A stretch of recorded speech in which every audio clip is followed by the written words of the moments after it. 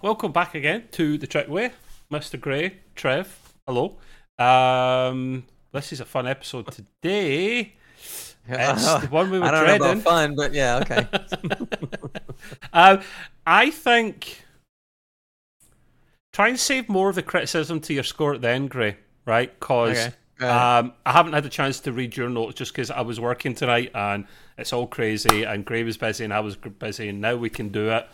But it'll be more fun, and if you're going to burst and you have to get something off your chest, I don't want you burning down the house because of this episode, so you can let it out in little bits as you go along if you want, Mr. Gray. Sure, no problem. Of course, I'll get some of the housework out of the way. We are on all podcast platforms, as well as the YouTubes and the Trickway on the Twitters, or X. X going to give it to you, yeah. That's so dumb. This man here has a podcast as well. For personal reasons and whatnot, he's had to take a bit of a sabbatical, but he's back. We're recording in like 2 weeks, less than 2 weeks, and it's Gray's Green Room. I'll let you plug it. What is it, Gray? What do you do? Gray's Green Room. We were on a hiatus a little bit for, in real life stuff happening, and also because there's a strike going on and there ain't nothing happening. But there's enough that has happened since the last time and now, and so we will cover it. And it does entertainment kind of stuff, in case you didn't know. And if you need links, then look below, because there's links to that and to our gaming podcast and lots of other goodies. Yeah. And don't forget Mr. Nick. We do podcasting with him when he's not really, really busy working all the time. And he's on a holiday as well. So I like when we were gonna do the podcast today, and he says, "Oh, I forgot I was on holiday." I didn't forget you're on holiday. He does a gaming podcast, and we do it with him. We're co-hosts with him, and that's Extreme PC UK. So if you like any of those subjects we talked about, you can find us. We all do the usual same platforms each. So and the links are I believe below you have a link to the Discord. I link everything, man. I'll link my grandmother's number below if you pay me. I don't care. Right. Anyway, let's crack on. So this was Strange New Worlds, of course, season 2, episode 9. So we're almost there, and I'm kind of glad they got this crap out of the way now, because if the finale was like this, I would probably go. There'd be nobody tuning in for the third season. I'd burn down Paramount, but I don't even think they use most of that lot anymore now. So we'll crack on. And Gray, I haven't read your notes, but I do see them in green, so feel free to jump in at any time, my man. Sure. Right, we'll kick it off. Oh God. Right. We should kick it off by saying, "The sun will come out tomorrow." Right, he's banned. Does anyone want to come on and co-host with me in the Star Trek podcast? We have to sing the entire podcast. It's 10 unique songs because it's... Oh, they're unique, shit. All right. Oh, they're unique. If you don't laugh, you cry. It's the sidetrack guy. The sidetrack guy, you might know him. He if you've watched his review, Gray, I watched it all the way through. I'm laughing because he's laughing, and I'm laughing at bits that are so bad, the Klingons. We'll get to that though, right? We'll get to that. Let's go. Right. So I kick off. I have notes I read off from to give me an idea, and I spin on them. My first line: "Oh dear, here we go." That's it. But and we knew this was coming. We just didn't know how much was really coming. Oh yes. There was a lot. I mean, listen, there'll be some positive points. I haven't read Gray's score yet. I didn't have a clue what it is. This will be fun. Right, so you want to try and make this as realistic as possible. Realistic, because it's science fiction, right? And there was a way of going about this, kinda, at a push, and that's what the Sci Trek guy said. But they didn't take that route. I just said route instead of route. Oh my God, what have you done to me, Gray? I'm turning into American. So everybody knows. Tomato. So they didn't take the route that I thought they would take, unfortunately. There's a subspace fold you might have seen from the trailer before. Well, it's an anomaly. Subspace fold. Yes, it's very unique. Never seen it before. Never seen it before. It's the first time we've seen an anomaly like this. It just looks like an anomaly from a distance, but we find out it's a subspace fold. And it starts off initially like, Gray, there could be some kind of semi-realism Star Trek logic to why this might happen, but it quite quickly goes south. Yes. It devolves into garbage. Something. I mean, Spock thinks when he sees this, he can triple the speeds of communications, because bear in mind at this stage in Starfleet and the Federation, things are quite advanced. However, to get a message across the whole quadrant, and that's just the Alpha Quadrant, that's what they say, the Alpha Quadrant takes weeks.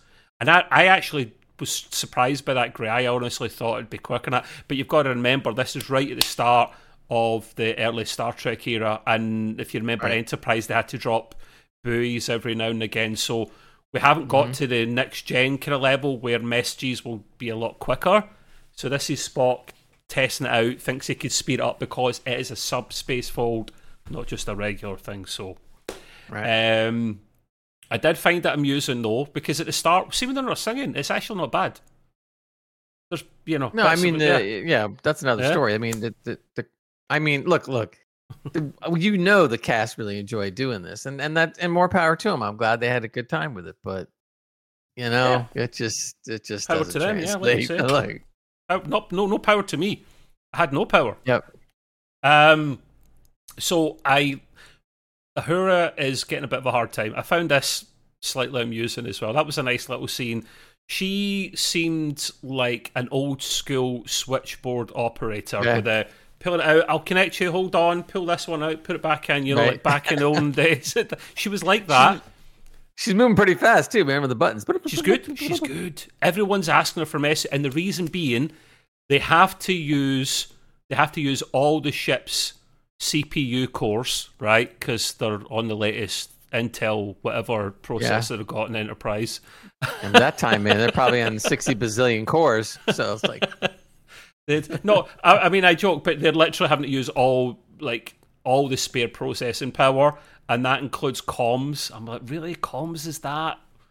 Anyway, that's just a nitpick. There's more of them to come. That was the first unbelievable thing. I'm sitting there going, like, I understand you got to take a lot of processing power to do what you're doing. But people should be able to talk. Whole freaking ship? Come on, are you kidding me? Yeah, like, comms don't take up that much power, man. Come on, who are you speaking to? Someone in another universe? Crazy. Bit much. But I mean, it was a kind of cool scene. Uhura's keeping up. She's a wizard, man. She is doing really, really well. Not cracking up or stressing out too much at this stage. And who comes on board? James T. Kirk. And at this stage, I'm thinking, Christ on a bike. This man has moved on to... And I joke here, like, why is he here all the time? Did he leave his wallet behind last time? Like, I don't know. I guess I'd have to go back and count. But if you count the first season, he's already been on, like, I don't even know, 6 episodes or something? 5, 6 episodes? I mean, come on, man. I understand, okay, James T. Kirk, and, we'll pull in a few extra viewers because it's James T. Kirk, blah, blah, blah. And I get that, but not this many times. I mean, geez, he's almost on as much as Pike, because we've had several Pikeless episodes. Yeah, that's it. These are the adventures of James T. Kirk, not Pike in the Enterprise. Right. Use them, Pike. Use them sparingly, guys. Come on, because the way it's going at the moment, there's no wonder. I know what they've done, Gray. TOS, he fits in like he fits in really, really well when TOS starts, as if they've been together for ages, right? And the crew's really gelled when Kirk joins Enterprise. I know why, because they all bloody know him from when Pike was in command. Oh, Captain, it's you. I know what you're like. Oh yeah, I remember you. Yeah, I remember you. Yeah. Well, the way they explained it this time was interesting. It's because Kirk is shadowing Captain Pike so that he can become a better captain. That's all part of the process. You shadow a captain so that you become captain someday. Yeah. So okay, I get it. That I'm not saying that's not a good excuse. It's just that, but I mean, come on, you don't need him in all these episodes. Give me a break already. It's like, he's a great character. Don't kill it off, man. You do what you always do, and you ruin a good idea. I mean, if they're going to do it the right way, and I don't know if they're thinking about this, but we had touched upon it, is the fact that when Strange New Worlds actually does end, you could roll right into a TOS or pre-TOS with Kirk and doing adventures that were never seen before. You probably could, Gray, because when TOS starts, they're on their second 5-year mission. I think right now with Pike, they're on their second already. But so with when a Kirk different crew. When Kirk joins, it's as if he'd been with them for a while. I don't know if that was their third 5-year mission or their fourth. Yeah, I don't know exactly. And we do know that when Kirk takes over, only so many people obviously are going to be on the bridge crew because we know Uhura's going to stay there, but the rest of them, they're all going. So we're going to see, a whole new crew, which I would think would be cool. If they dovetail it properly, they could go right into the untold episodes of Star Trek TOS. Oh, interesting. And there you go. Well, at this we can dream a little. You can dream a little, yeah. I mean, at this rate, it'll be. And with the strike going on right now, it should be coming out like maybe 2034. Gray's Green Room isn't for another week or two yet, but we'll be having that rant as well. So yeah, Kirk does beam back across, and La'an is actually there with Una to meet him. And Una, because they're friends, Una's like, what are you doing? Like, why are you here? Oh, standard security protocols here. I'm like, no, it's not. But okay, whatever. And she sees the look in her face, in La'an's face, like, you come in all hot and you're making me sweat and you've got this vibe to you, and she's going redder and redder. She was falling short of saying some stuff they can't say or they didn't want to say. That was funny. Oh yeah. But it's making me hot. Making me sweat here because this energy you're giving off. But it was amusing there. She just wants to see him. It's sweet. And back on the musical test. Oh, sorry, doesn't get to that stage yet. Back on the Subspace test. To be fair, we should really blame Pelia for this because she's the one that ruined this. It's her idea. She suggests the music, harmonics and stuff. It's all your fault. I mean, there was some logic to it, but I mean, honestly, she has a great idea to use music as a test to send into the fold because what they're doing originally is not really, they're not having any success. So she says, right, use music, send harmonics into the fold, see what happens, right? Okay, let's try that. And then it backfires as that wave we saw from the trailer hits everyone. And right off the bat, no one starts singing immediately. Not like the second the wave hits. Right. However, thank God. Before Spock pipes up, he does say to Pelia's idea, it's because who was it? I can't remember who else that said it was like, what kind of idea is that? And he went, it's actually a pretty good idea. Spock said that. Yeah, I said, that might work. That sounds good. Yeah. He is the first one to start singing. I've not taken a note of these songs down on how the lyrics go, nor do I want to, but if you remember any of them at any point, Gray, please chip in. But he starts singing about the bloody warp core. I shit you not.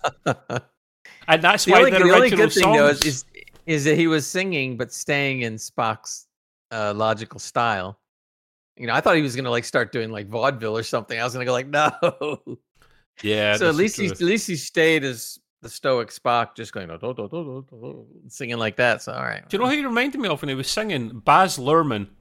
Always Wear Sunscreen. That song. It's a slapstick kind of comical song. It's or William Shatner. Common people. You just want to be common people. He just talks. You have heard William sing. Shatner's Lucy in the Sky with Diamonds, right? Yeah. I've heard all those. Oh boy, he it's like a story with him. He doesn't sing it. I know. He just screams it. You just want to be with. He's like in pain. Lucy in the sky with diamonds. It's like, oh man. So Spock's he's not supposed to have a great voice, although this is the thing, right? They all enjoy doing this because they are actors, and actors usually, not always, but usually have half decent singing voices because it's par for the course. It's entertainment in general, and they get to flex a different kind of acting muscle that they don't always use. Some of them have amazing. No one has a bad voice in this, to be fair. I wouldn't expect them to, but there's a couple that have great voices. Uhura definitely has a great voice. Chapel as well. So yeah, Spock singing about a bloody warp core. Annie looks confused, so does everyone else around them. And now they're all at it. It's infectious just like that. Everyone's bloody singing, and I'm saying, please make it stop. What is this all about? They're singing. So they're on the bridge, and they're all confused, and what they're saying turns into words. So things like singing "All systems are stable," but not talking, singing it, and they're like confused, but we're singing, and and everyone's. To be fair, that was interesting because they're like, "Why am I singing? I'm just trying to give you an update on what's going on." It's a little bit confusing, and then we cue to the intro of Strange New Worlds, and it's the ba ba ba ba ba ba. Someone's literally doing this all the way through, and I'm like, oh god, I'm laughing because I'm crying inside. Really, that's all it is. See, that was the only thing that I liked because they actually sang it mostly a cappella. There was a little bit of instrument going on, but not much. It was all just a cappella voices, and it's really difficult to do, especially that theme in an a cappella voice. So I was like, oh, that's pretty cool. It's like they actually pulled that one off, so that was all right. It done all right, yeah. It wasn't horrible. It was amusing. But I was laughing though, because as soon as it came on, I'm going like, well, wait a minute, and I just started cracking up on it. So last week we had that was the crossover. Lower decks. That was cool. That was different, unique. And now this time we've got some geezer, some dude going ba ba ba. I'm like, oh no. Anyway, well, see, there were 1 for 1 on these experiments. They did a good job with lower decks crossover, which we were afraid of. They did a great job. Yeah, this one just. I know, Gray. I know. I'm saying here at this stage after the intro, Gray. This is only the first song, and I know there's 9 more to go. Please kill me now. I was laughing when you wrote down the note. I was going, oh no, 9 more songs. I love how they called it an improbability field. I'm going like, yeah, it's real improbable because y'all sing like, I don't know. What I didn't mention in the notes anywhere, right? Although, no, we do get to this bit kinda. So I will go into it. So Gray's talking about in the probability field, right? Is making them sing, and there just is there's where they're sending the signal, it's creating some kind of, I don't know, like parallel universe or something where everything and everyone sings, right? And they're being affected by this wave, so they have to go and sing as well. And I'm just thinking that's bullshit. Because the logical way around it, Gray, would have been like mind controlled by aliens or telepathic thoughts where only there's a species that communicates in song. And that's the only way to get them to talk. I could have maybe just bought that, but they're trying to go down some bullshit route, which didn't make any sense. And they're talking about the zipper effect. So if they try to move away, it's like undoing the zipper more and more, so it gets bigger and bigger. So they have to stay and try and close the zipper. It just isn't from science. This is a science fiction show, people, right? It's a science fiction show. And we're talking about zippers. Yeah, exactly. And that isn't my word. It's Pike and bloody Spock that use those words. Yeah, so... So I'm laughing here because I'm really crying inside. There are some amusing bits that shouldn't be, but they are. So they find out, let's say, the improbability field is making them sing. But I put a PS here, and Benga really doesn't want to become a bunny because they're singing songs, they're moving into more songs, and I don't know if he's set. And the whole bunny thing comes up, and I'm like, bunnies? Yeah, does he say that in song, or does he say that as a random comment? No, he said that. That was a comment. That was a comment. It was a comment. Then and then one of them says, I don't think there's going to be any bunnies. With the. Yeah, that's right. Yeah, because they don't know what's going to happen. It's a probability field. And that's what he said. What I would have done if it was an improbability field is they should have had Bugs Bunny appear on the show, going like, "What's up, Doc?" And that'd have been great. What was the What was the live action movie where they had the Looney Tunes in the movie? Space Jam? No, it was Bugs Bunny. The one was not one with Bugs Bunny in it, and Marilyn Monroe, and they were all animated.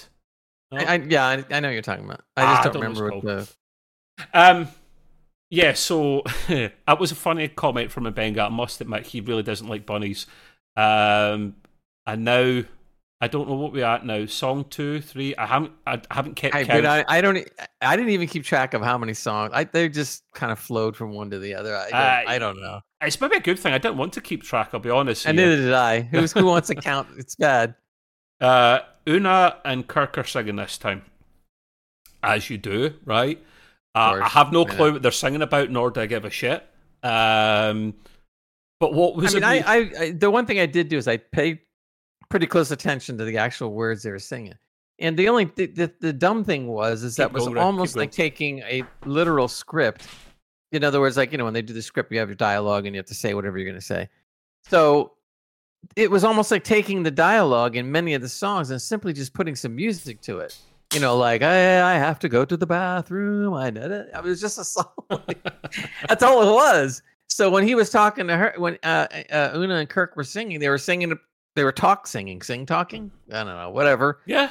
And some of that was going on other parts of the show too. They would just sit there and go like, I was like, okay. Sometimes it worked, sometimes it didn't. Great. Like, right. That's why the original songs, because they literally wrote a script and went, how can we turn this into a song and make it kind of rhyme a little bit so that it doesn't sound like someone's rapping? Oh, and rapping does come at one point, guys. Oh, my God. That's coming. Oh, it's coming. Yeah, so when Una and Kirk are singing, though, great, you see La'an spying on them. I think she kind of walks around a corner and stops and sees them. And obviously she's got the hots for Kirk. She is getting a bit jealous and a bit pissed off about it all, which I found amusing. I don't know why. I'm immature like that.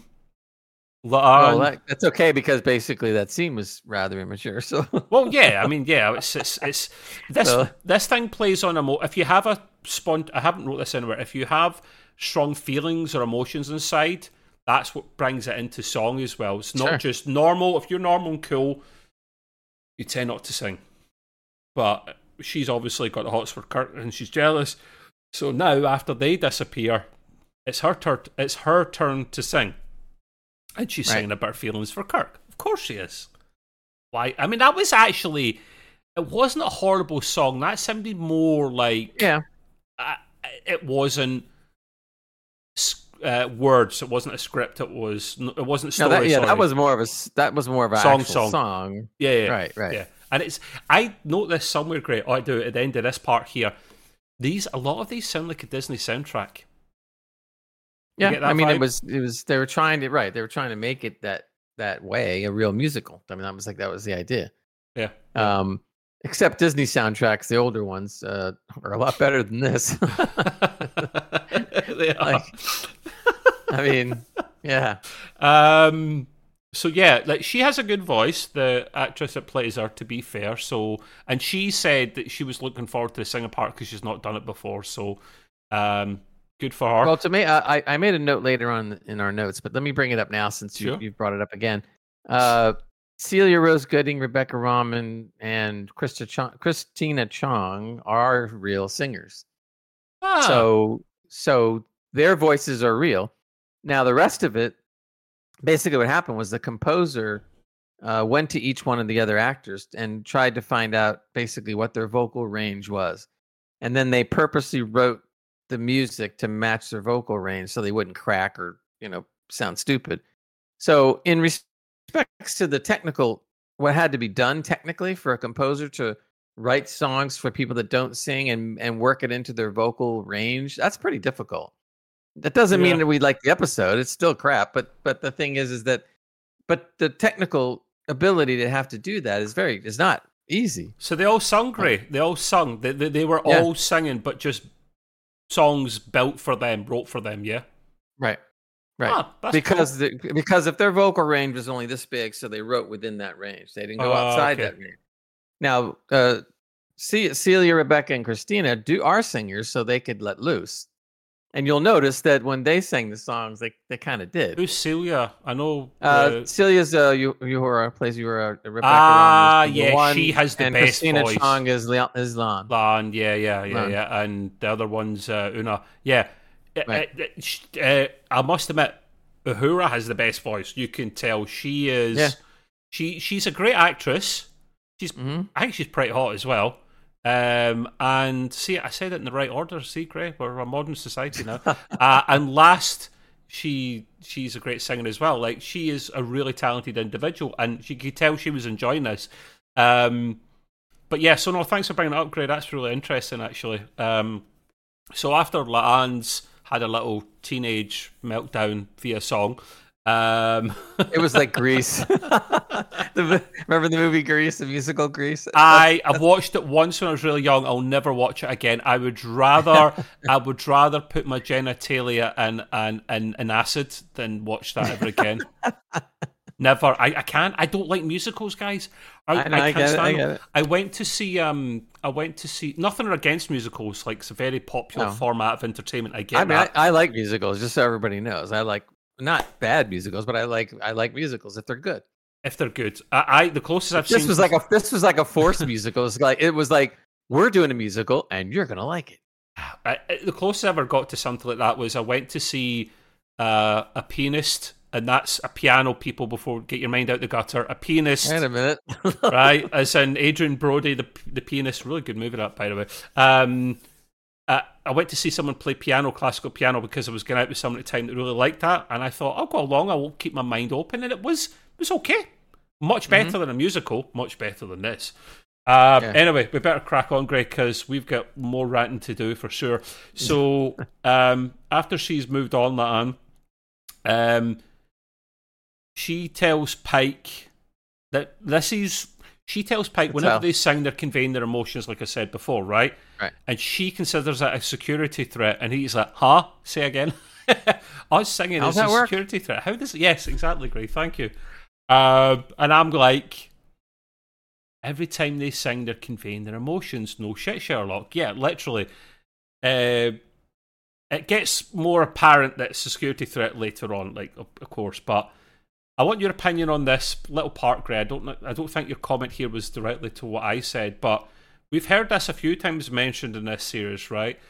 But whenever they try to do something in Star Trek and it makes no science, logical sense, or it doesn't have any smarts about it, they bring up the old Heisenberg compensator. That fixes everything.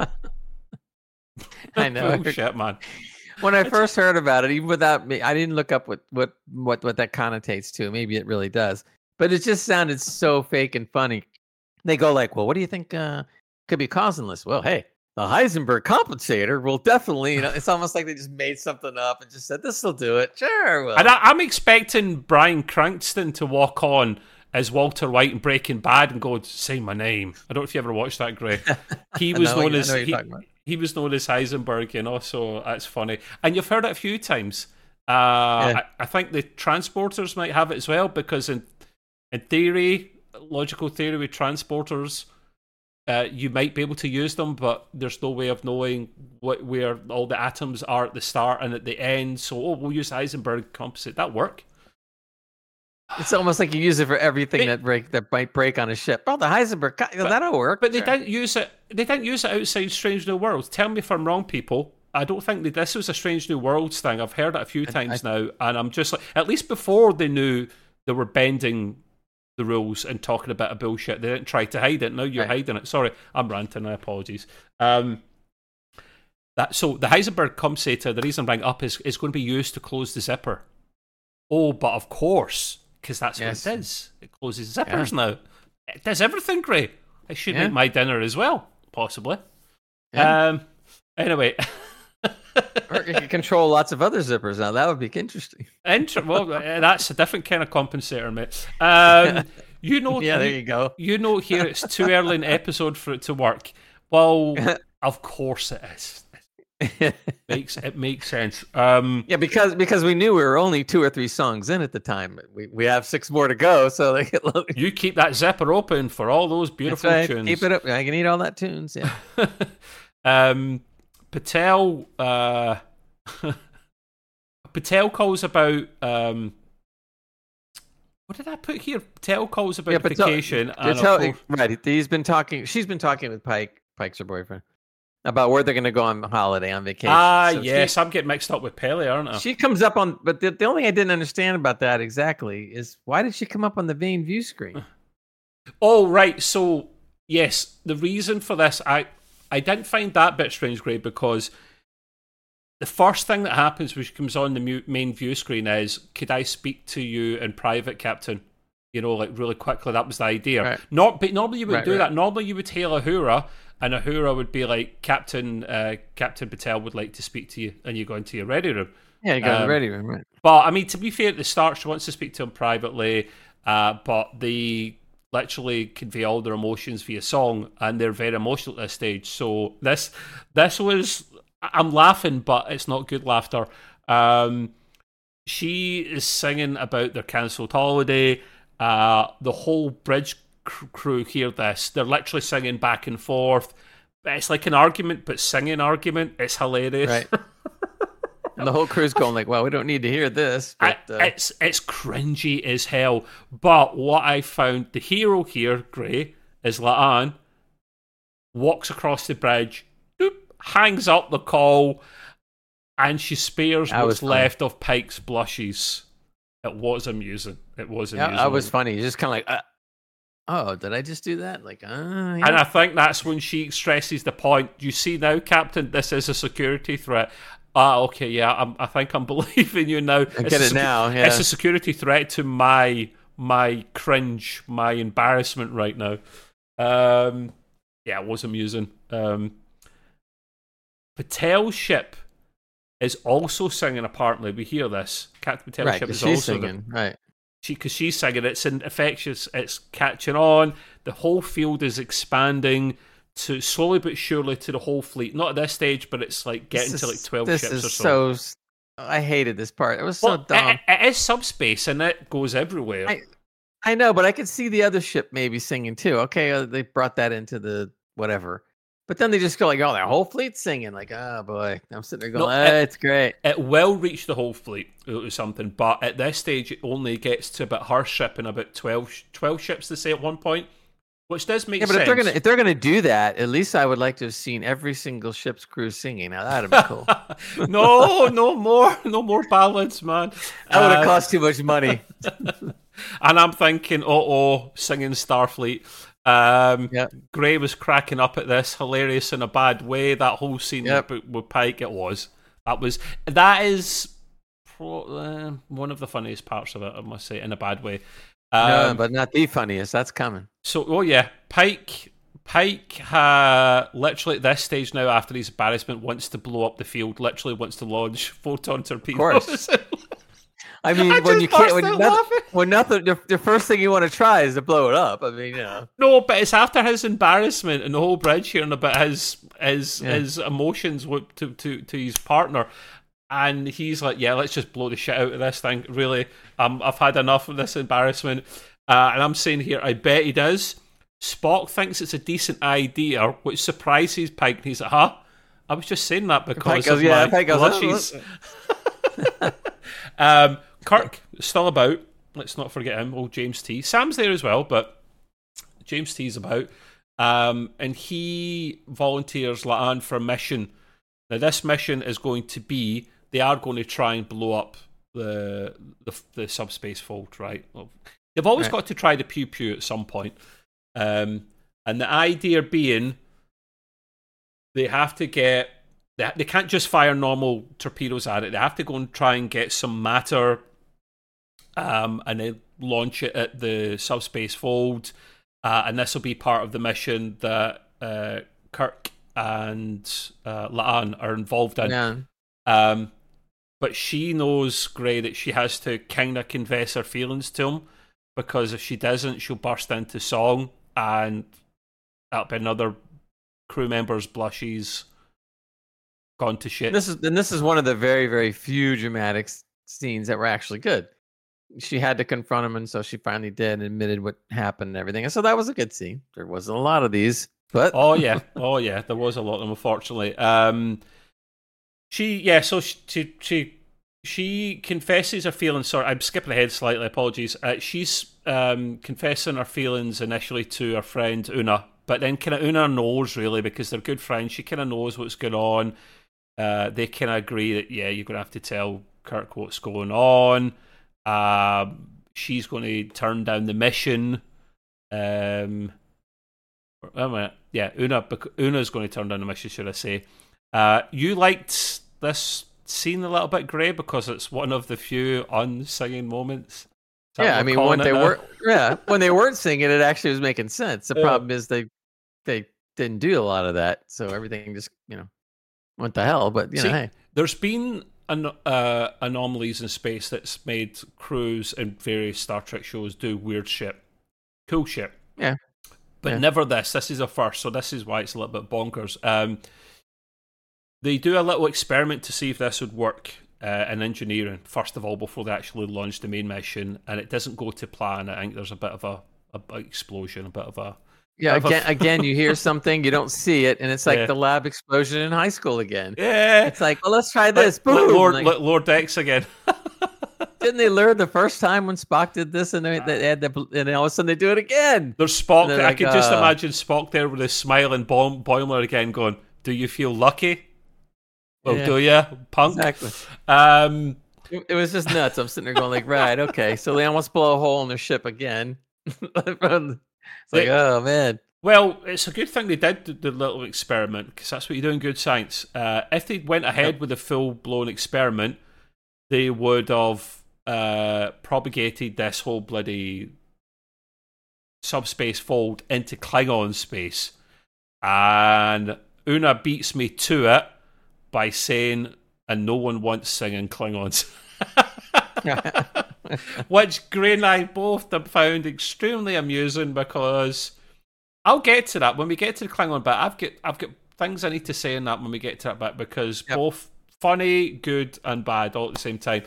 And I'm saying here, I have to agree with Una, although Klingon opera might be cool, but we don't get Klingon opera, unfortunately. Well, there was some singing by Klingons in Deep Space Nine, etc., but it was very, very Klingonese. Yeah. That made sense and stuff, but this was a little different. So exactly, we will definitely spend a bit of time on that point when we get to it, because there's things to be said for sure. So Klingon ships are on an approach. Of course they are. It's several Kitinga battle cruisers, which is cool, because I like to see more Star. Yeah, you don't get to see them very often. I was like, to see 3 of them is cool. Like, you don't, and they're cool. They're cool. I do like Klingon ships. They're my second favorite ships after Starfleet ships, of course. At this stage, Pike tries to warn them, the Klingons, but it's too late, as they plan to fire on the field soon as they get there. Because I don't know if they're singing already and they're embarrassed as hell, or they see it as a threat and they just want to blow up. I don't know, but they're 2 hours away at this stage and they're going to blow up. So no pressure, guys. Remember, at this point in Star Trek timeline, they're very warmongering, so they just blow anything up. Oh yeah, exactly. Yeah, that's what they do. That's their shtick. The little bit of science comes into this, a little bit more science when they're trying to actually do some Star Trekking now.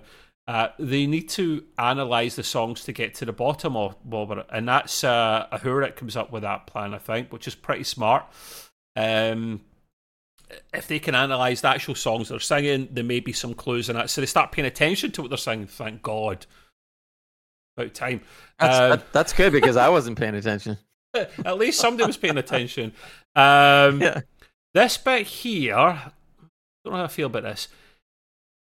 So at this stage, by this stage, Chapel has accepted a posting away from Enterprise, right? She's been accepting this. And it's not a promotion, it's just a different posting. It's not the scholarship thing from before. I think it's something else that she's been chasing. But it's going to require her to leave the ship. Yeah, for at least a good while. So she is in the officers' common area again, in the officers' bar, as I'm calling it. And of course, another song's coming. Great, of course it is. She starts singing about her promotion to all her friends, the rest of the bridge crew, and not telling Spock. And you mentioned here, Uhura starts analysing what's happening. She does. I was paying attention to her. Like, she's multitasking. Well, no, she doesn't sing, does she? It's only Chapel that's singing, but everyone's bloody dancing. Where does that come from? Like, that is... Right, okay, it's singing. I don't know. No one said the phone makes you bloody dance. Exactly. So I'm going, like, where are they going into choreography? It's the music. The dance has nothing to do with it. I mean, literally, this is... You could have put this shit in Broadway or the West End. You could have, like, because it was like, wow, this is impressive dancing. I kind of I don't say it right out, but I kind of make that point in when I do my rating. You'll see. Yeah. Okay. And everyone's dancing now, as I say, in Officer's Bar. They're going nuts while Chapel is singing. Spock standing at the front door of the bar the whole bloody time, listening to all of this. He doesn't burst into song, thank God. But at the very end, just as she finishes singing, she clocks him, he clocks her, and he just turns about and walks out.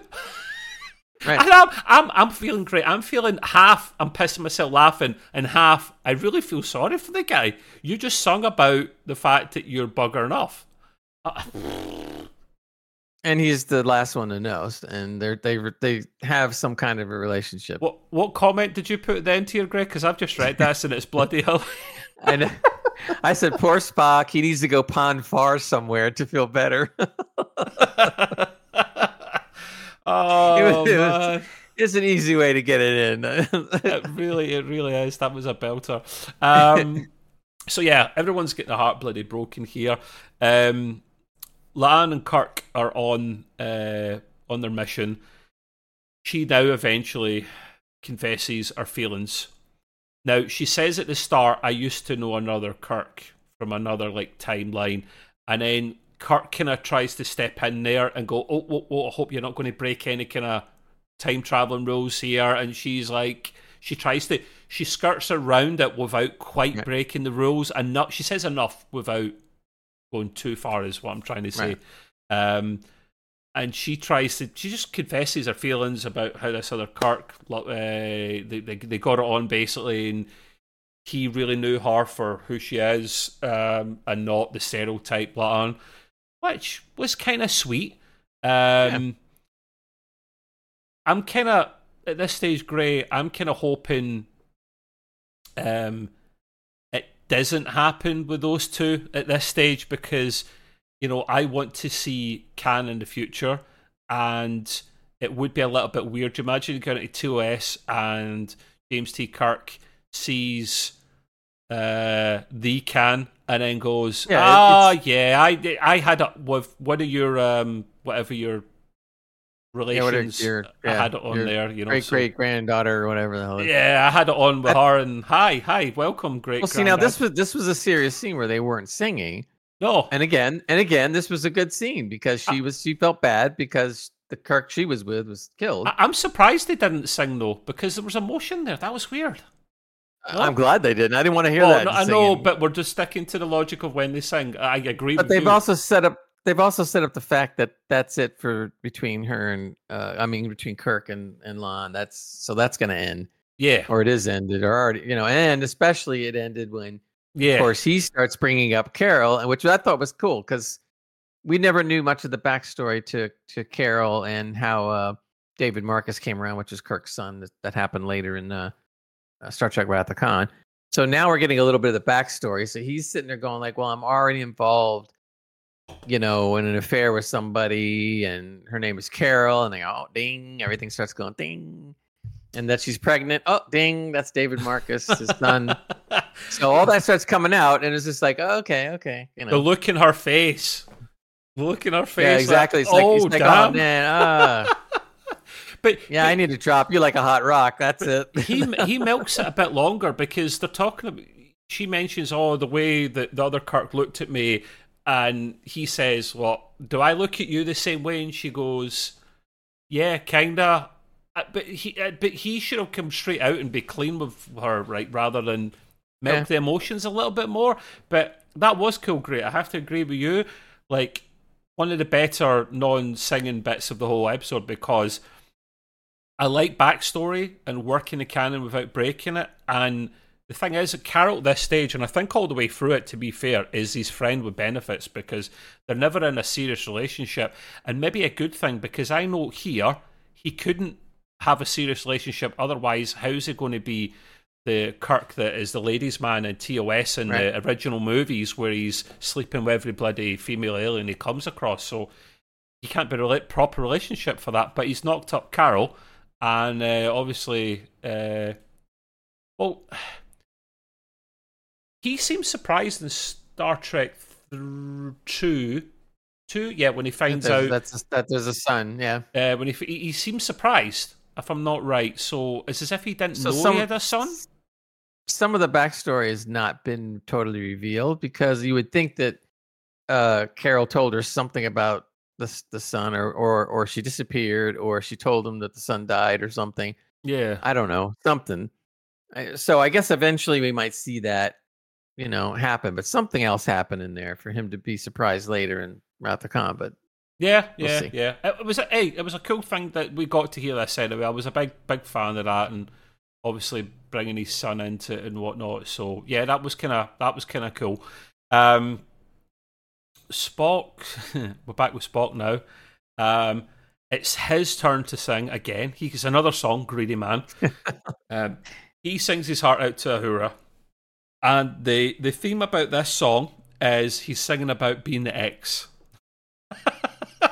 What? Yeah, exactly. This is hilarious. As Chapel believe in the Enterprise soon, it's literally, as he finishes the song kind of dies down, and it just ends, I'm the ex. And I'm just like, poor Spock, this is hilarious. I don't know if I want to give you a cuddle or laugh at you. And then he turns around and walks out again, just like the scene before. It's like, oh my God, I'm out of here. I'm sad. He's like can't take this. Teenager with a temper tantrum, but he's more controlled because he's Spock.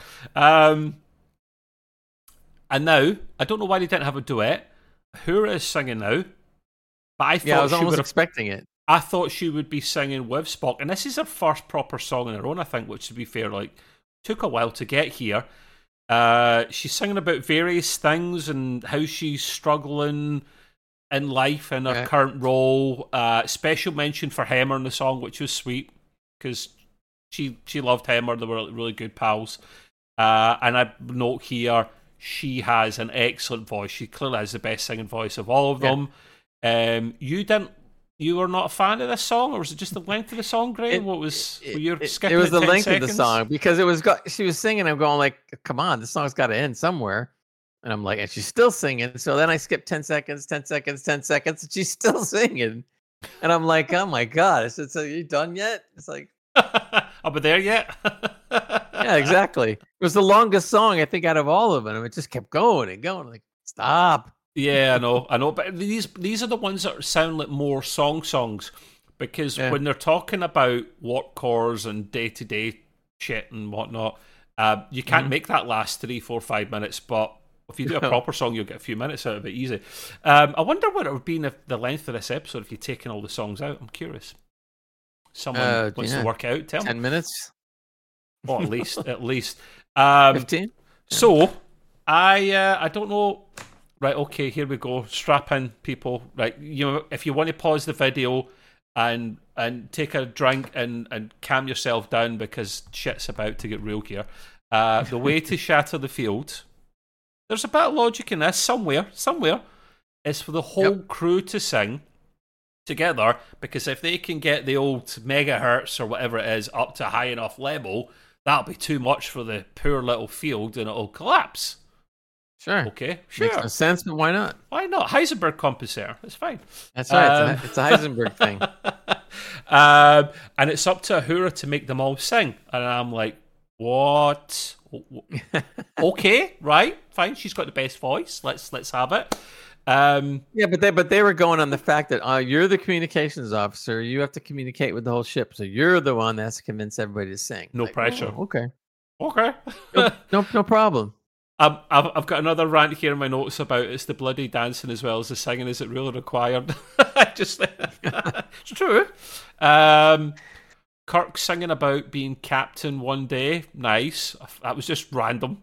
Fair enough. Whatever. Who cares? Whatever. You're going to be captain, mate. It's fine. The Klingons are almost here, people. Right? The Klingons are almost here. But they've all got to keep singing. As they're all singing together, they're getting closer, and you hear this. They're getting closer. They've got to multitask. They've got to sing. They're singing in the Heisenberg meters going up. It is. But they're you see it going up, and the numbers start going up. They're multitasking, Gray. They have to do this singing. They have to keep an eye on all the scanners and whatnot, and keep an eye on the Klingons all at the same time. And then Pike, I don't know why he does this. Pike in song hails the bloody Klingons, and oh my god. The first, right, how can best describe this, and then you can pipe in with your opinion on this, Gray. So, they come on the view screen, the Klingons, and for the first couple of seconds, they just look like normal. This is such and such, and what's going on there? Proper, just staunch Klingon warriors, right? Then all of a sudden, it looks like he has a fit.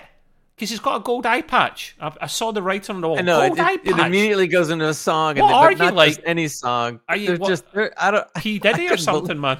So it's weird. Like his face almost convulses, and he's like, he's like been taken over. I'm like, steady, man. Come on, that's not what's supposed to happen. And then it's like a. Dang, I don't know if it was like rap or like a boy band, but they all it was kind of like a rap boy band kind of thing. Yeah, and when he started singing, did you notice his officers are going like this? Yeah, like that proper boy band moves. They're dancing around in the background. Oh my god! Oh, it was great. That was the best scene of the whole show. It was so funny. It was hilarious, right? But it was too short. They should have let him sing a little bit more. But see when the sidetrack. Obviously, I said before I watched the sidetrack guys review of this, and he's reviewing it before he watches the episode, and then or his thoughts about what's going to come. Then he watches it, and then as he's coming in every like 10 minutes into the episode and then giving his opinion, and you can see him slowly get laughing into madness and misery and despair, and he talks about the Klingon bit. And he said, up to this stage, it was all just silly, right? And you're like, oh my god, this isn't working. But see, when he got to Klingon, but it makes a lot of sense, man. I don't know if you watched his whole video, Gray, but he he got angry. And I actually got angry as well, because he makes sense. He went, oh, it's one thing for all you guys to be silly and stupid, but the Klingons are a serious race. That doesn't happen. And you've just absolutely made a mockery. He calls it an embarrassment. Right. And I agree with him. Yes, it was funny, but it was funny and it was so bad it was funny, hence why I was laughing. Well, what it should have happened, like we had mentioned before, it should have went into Klingon opera or something. Or one of the Klingon bar songs that they sung like in Deep Space Nine. That would make sense.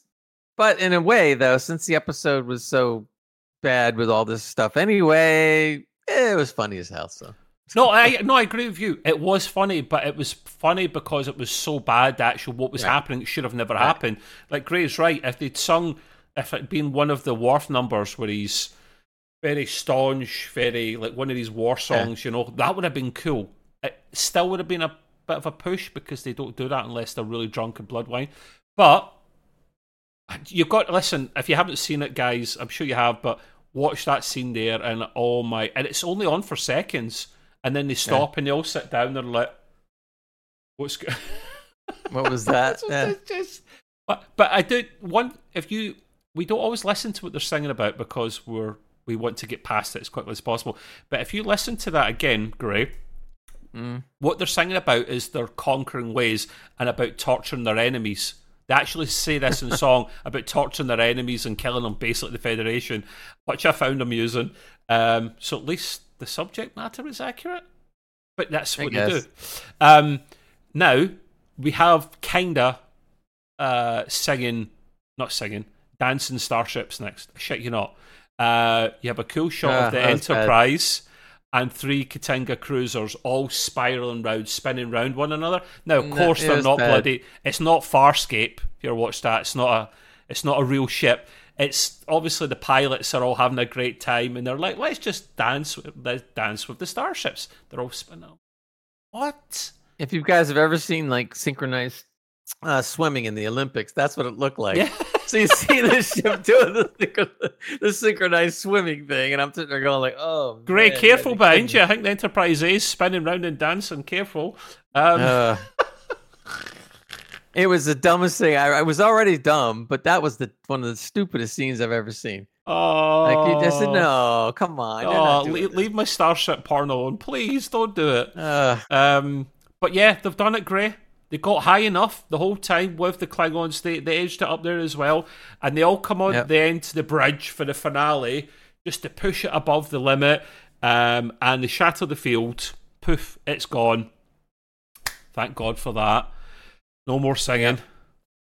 Or nice boom boom. Or there's a little funny bit coming on about that. But Pike's obviously mending fences with Battelle. And he's cooking. Again, great. I think this guy cooks more than he cooks more than he captains a starship, I think. Well, you might see the thing. Captain Chef. Picard had his Earl Grey tea, and he's always ordering that already all the time. Earl Grey, hot. Earl Grey. Yeah, but he can have tea and work at the same time. So Pike has taken it a step further, and he just likes to cook stuff. I mean, honestly. Hey, I wish I was on the set for the show. I'd eat half that stuff he's cooking. This is great. Break. So would I, my man. So would I. Our luck is probably all plastic and it's not even real. This is good. Yeah. What I found amusing after Gray, and I'm sure you did as well. We have, I don't know if it's Uhura saying, she's saying that's all right. Spock went across to the Klingon ship to mend things up with him over a barrel of blood wine. As soon as she says that, he staggers off the bridge, off the turbo lift into the bridge. Oh, and he's pissed again. Spock is pissed. How many times has he been? This is the second time he's been pissed in one season. Oh, well, look, at least they like him. It's the Klingons consider him a buddy.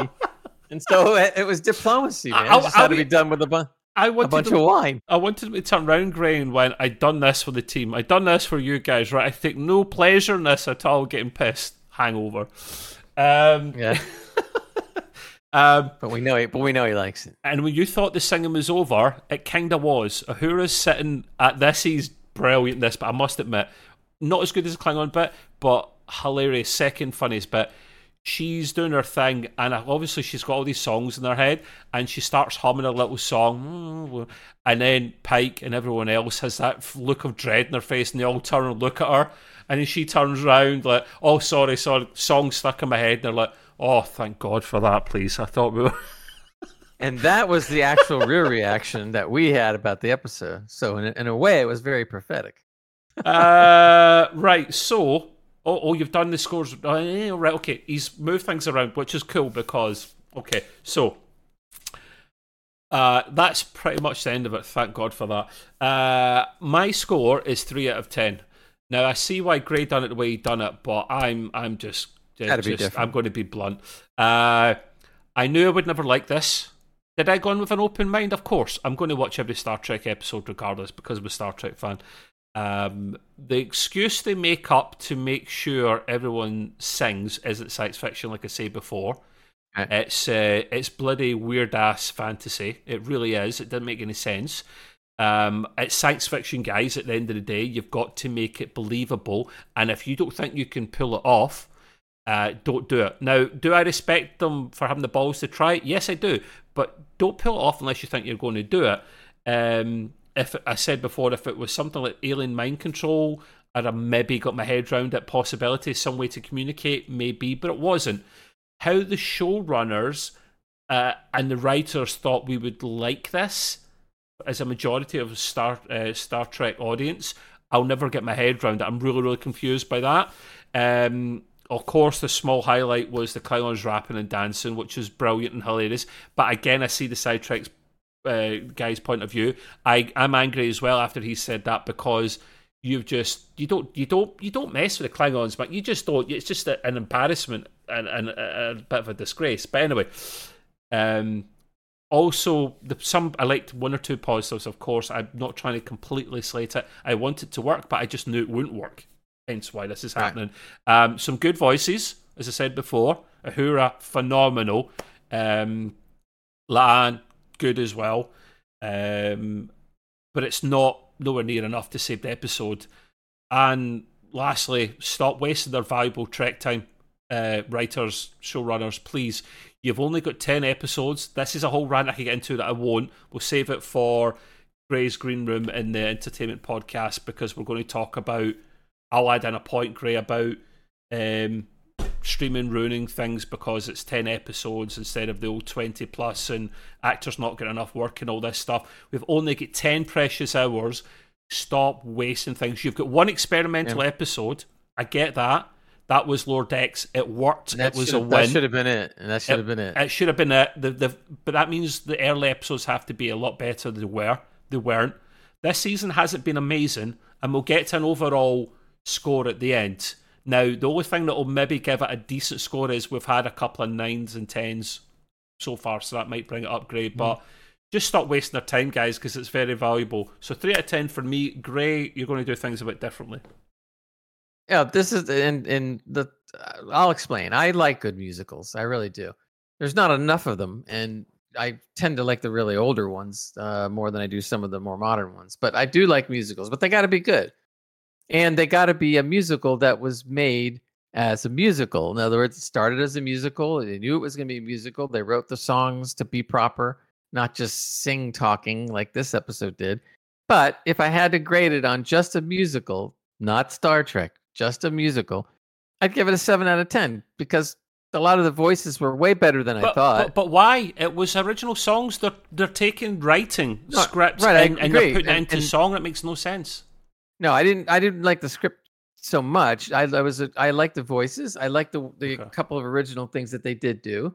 So if I looked at it as just from a musical standpoint, I would go 7 out of 10. But that's just because I want to be a little different. Now, when I start looking at it as a Star Trek episode, now everything changes, because I pretty much agree with everything that Trev said, and I only give it a 3 out of 10 as well, because it's stupid. It's not a Star Trek episode. We're they wasted their time. Aren't we with 3, aren't we? The only reason we're being kind is because there were a few scenes where they weren't singing, and that weren't bad at all. And that's the only thing that saved it from going to a 1 or a 0. So and I don't want to ever see an episode like this again. I mean, yes, there's been bad episodes in every season of every show, like Spock's Brain in the TOS days. That's awful. And there's been a couple other episodes that have been bad, but okay. But they were in a 22 to 26 episode season. Yeah. So you're bound to have a bummer, 1 or 2 bummers in that long of a period. Okay. Mm-hmm. And like Trev said before, you've only got 10. Don't screw with us. You've got 10 episodes. There's no reason to have the 2 bad episodes that we've had now. So out of the 10, okay, this one and the one that Kirk was in, right? Mm-hmm. That we didn't like either. And so when you're talking 2 bad shows out of 10, and then maybe a couple average ones, yes, overall you're not doing real good out of the 10. So it's and then the funny thing is, if you take season 1 and 2, you have 20 shows. That used to be a season. Yep. So okay, don't mess with us. Do some experimenting, fine, but only do 1. Only 1. If you're only doing 10, don't screw around. Do a weird one. And never a musical. Never a musical is an experiment. Oh God, no! Don't do something else. Don't ever do that again. I mean, it's just, and I agree with you. It's a huge waste of time. I mean, especially since we had such a great episode the week before. Yeah. Oh my God, that episode was so good, and that's the kind of Star Trek writing we all want to see. That's the stuff that really makes it worth it. And then all of a sudden you follow it with this, and I'm like, oh God. I hope the last episode is a barn burner, meaning a good episode, because geez, they go out on a kind of way, it's going to be. Yeah, I think that's the really Gorn episode. They got to do something that's going to. It's really. It's a different way of doing things. Great and fair enough. Okay. By the way, one more thing. I wanted to point out that if this episode was a Lower Decks episode, it probably would have been a lot better. Yeah, because they're based in humor and cringe. That's the whole point. Exactly. That would have. Because I could see all the cast on Lower Decks singing their own songs, and it would have probably been a pretty good episode. But this was not for this kind of a show. It should have been a Lower Decks show, or not done at all. Agreed, mate. But agreed. They did so. It's so if you base this, I'm going to put you on the spot. I think I know the answer. If you had to be forced to give this one score for the whole episode based on an episode and nothing else, are you going for the 3 out of 10? Oh yeah. Or do you have something else? Right. Okay. I'm just curious. Curious. Yeah, it's 3 out of 10. I just was saying, if I wanted to pretend it wasn't a Star Trek episode for a second, yeah. I would say it was a good shot at a musical. But that's not the point. You shouldn't have done it to begin with. Yeah. How did you think it would ever work, guys? I think yeah. What you had said before was interesting. If they decide, I don't know, someday they want to turn Star Trek into a musical, okay, then they're doing it on purpose. And if you like that kind of stuff, and I don't really like that kind of stuff, okay, whatever, more power to you. But don't give it to us like this. This is just like, nah. I think part of the reason you get some humdingers and some beautiful, amazing episodes in this couple of seasons, especially this season, is because there is a bit of a mix of the old guard and the new guard making this great. So you've got Akiva Goldsman, and you've got someone else, I don't recall the person's name, who they're a bit of a mix. So Alex Kurtzman doesn't have his hands completely on this, but he's got a bit of he's got one finger in the pie, so to speak. So Akiva does make some decent stuff, but then he makes some crap as well. It's because we don't have our Lord and Saviour Terry Metalis running this. Oh, and by the way, shout out to the Shuttlepod show. They have Terry Metalis on there, and that was absolutely brilliant, that episode. I hope you watched it all, Gray. It was phenomenal. The guy just loves Star Trek, and go and watch that. So the pain's gone now. I'm going to go and take a shower to wash all this Star Trek musical nonsense off of me. But wait, just don't sing in the shower, though. Okay. Oh, good God. Oh, no. It's a good thing I'd paid no attention to what they were singing, like the words for the most part, because I would do a hurrah and I'd start humming. So, yes, I'll be curious what overall score we give this. The season at the end, but these couple episodes have brought it down for sure. We'll wrap it up, Mr. Gray. Thank you for coming along, mate. We've got the finale next week. I'm really looking forward to that. I think it'll be decent. It better be. But please tell me below what you think. Am I being harsh? Is Gray being harsh about our comments? What did you like about it? What did you dislike? Are you upset that they ruined the Klingons like that? Boy band breakdancing Klingons? Oh, God. But tell us what you think below, and we'll see you next week. But before we go, Gray, do your thing, my man. Live long and prosper, everybody. See you later, guys. Bye.